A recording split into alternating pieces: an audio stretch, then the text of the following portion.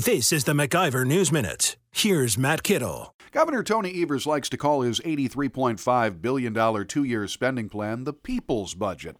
It looks more like the liberal special interest budget, and no special interest one bigger than big labor. What the Democrat wants to do is bring back forced union dues, reinstate artificial wage floors, and cost businesses and taxpayers big, and force the return of union exclusivity contracts. He would restore the prevailing wage law for state and local public works projects shown to significantly increase taxpayer obligations. Evers would do away with Wisconsin's right-to-work law, which ended compulsory union dues for private sector workers. And the governor would bring back project labor agreements for public works projects, stipulating that only union firms can bid on government work. Evers' people budget was built with a lot of big labor bosses in mind. For the MacIver News Minute, I'm Matt Kittle. For more free market news, log on to MacIverinstitute.com.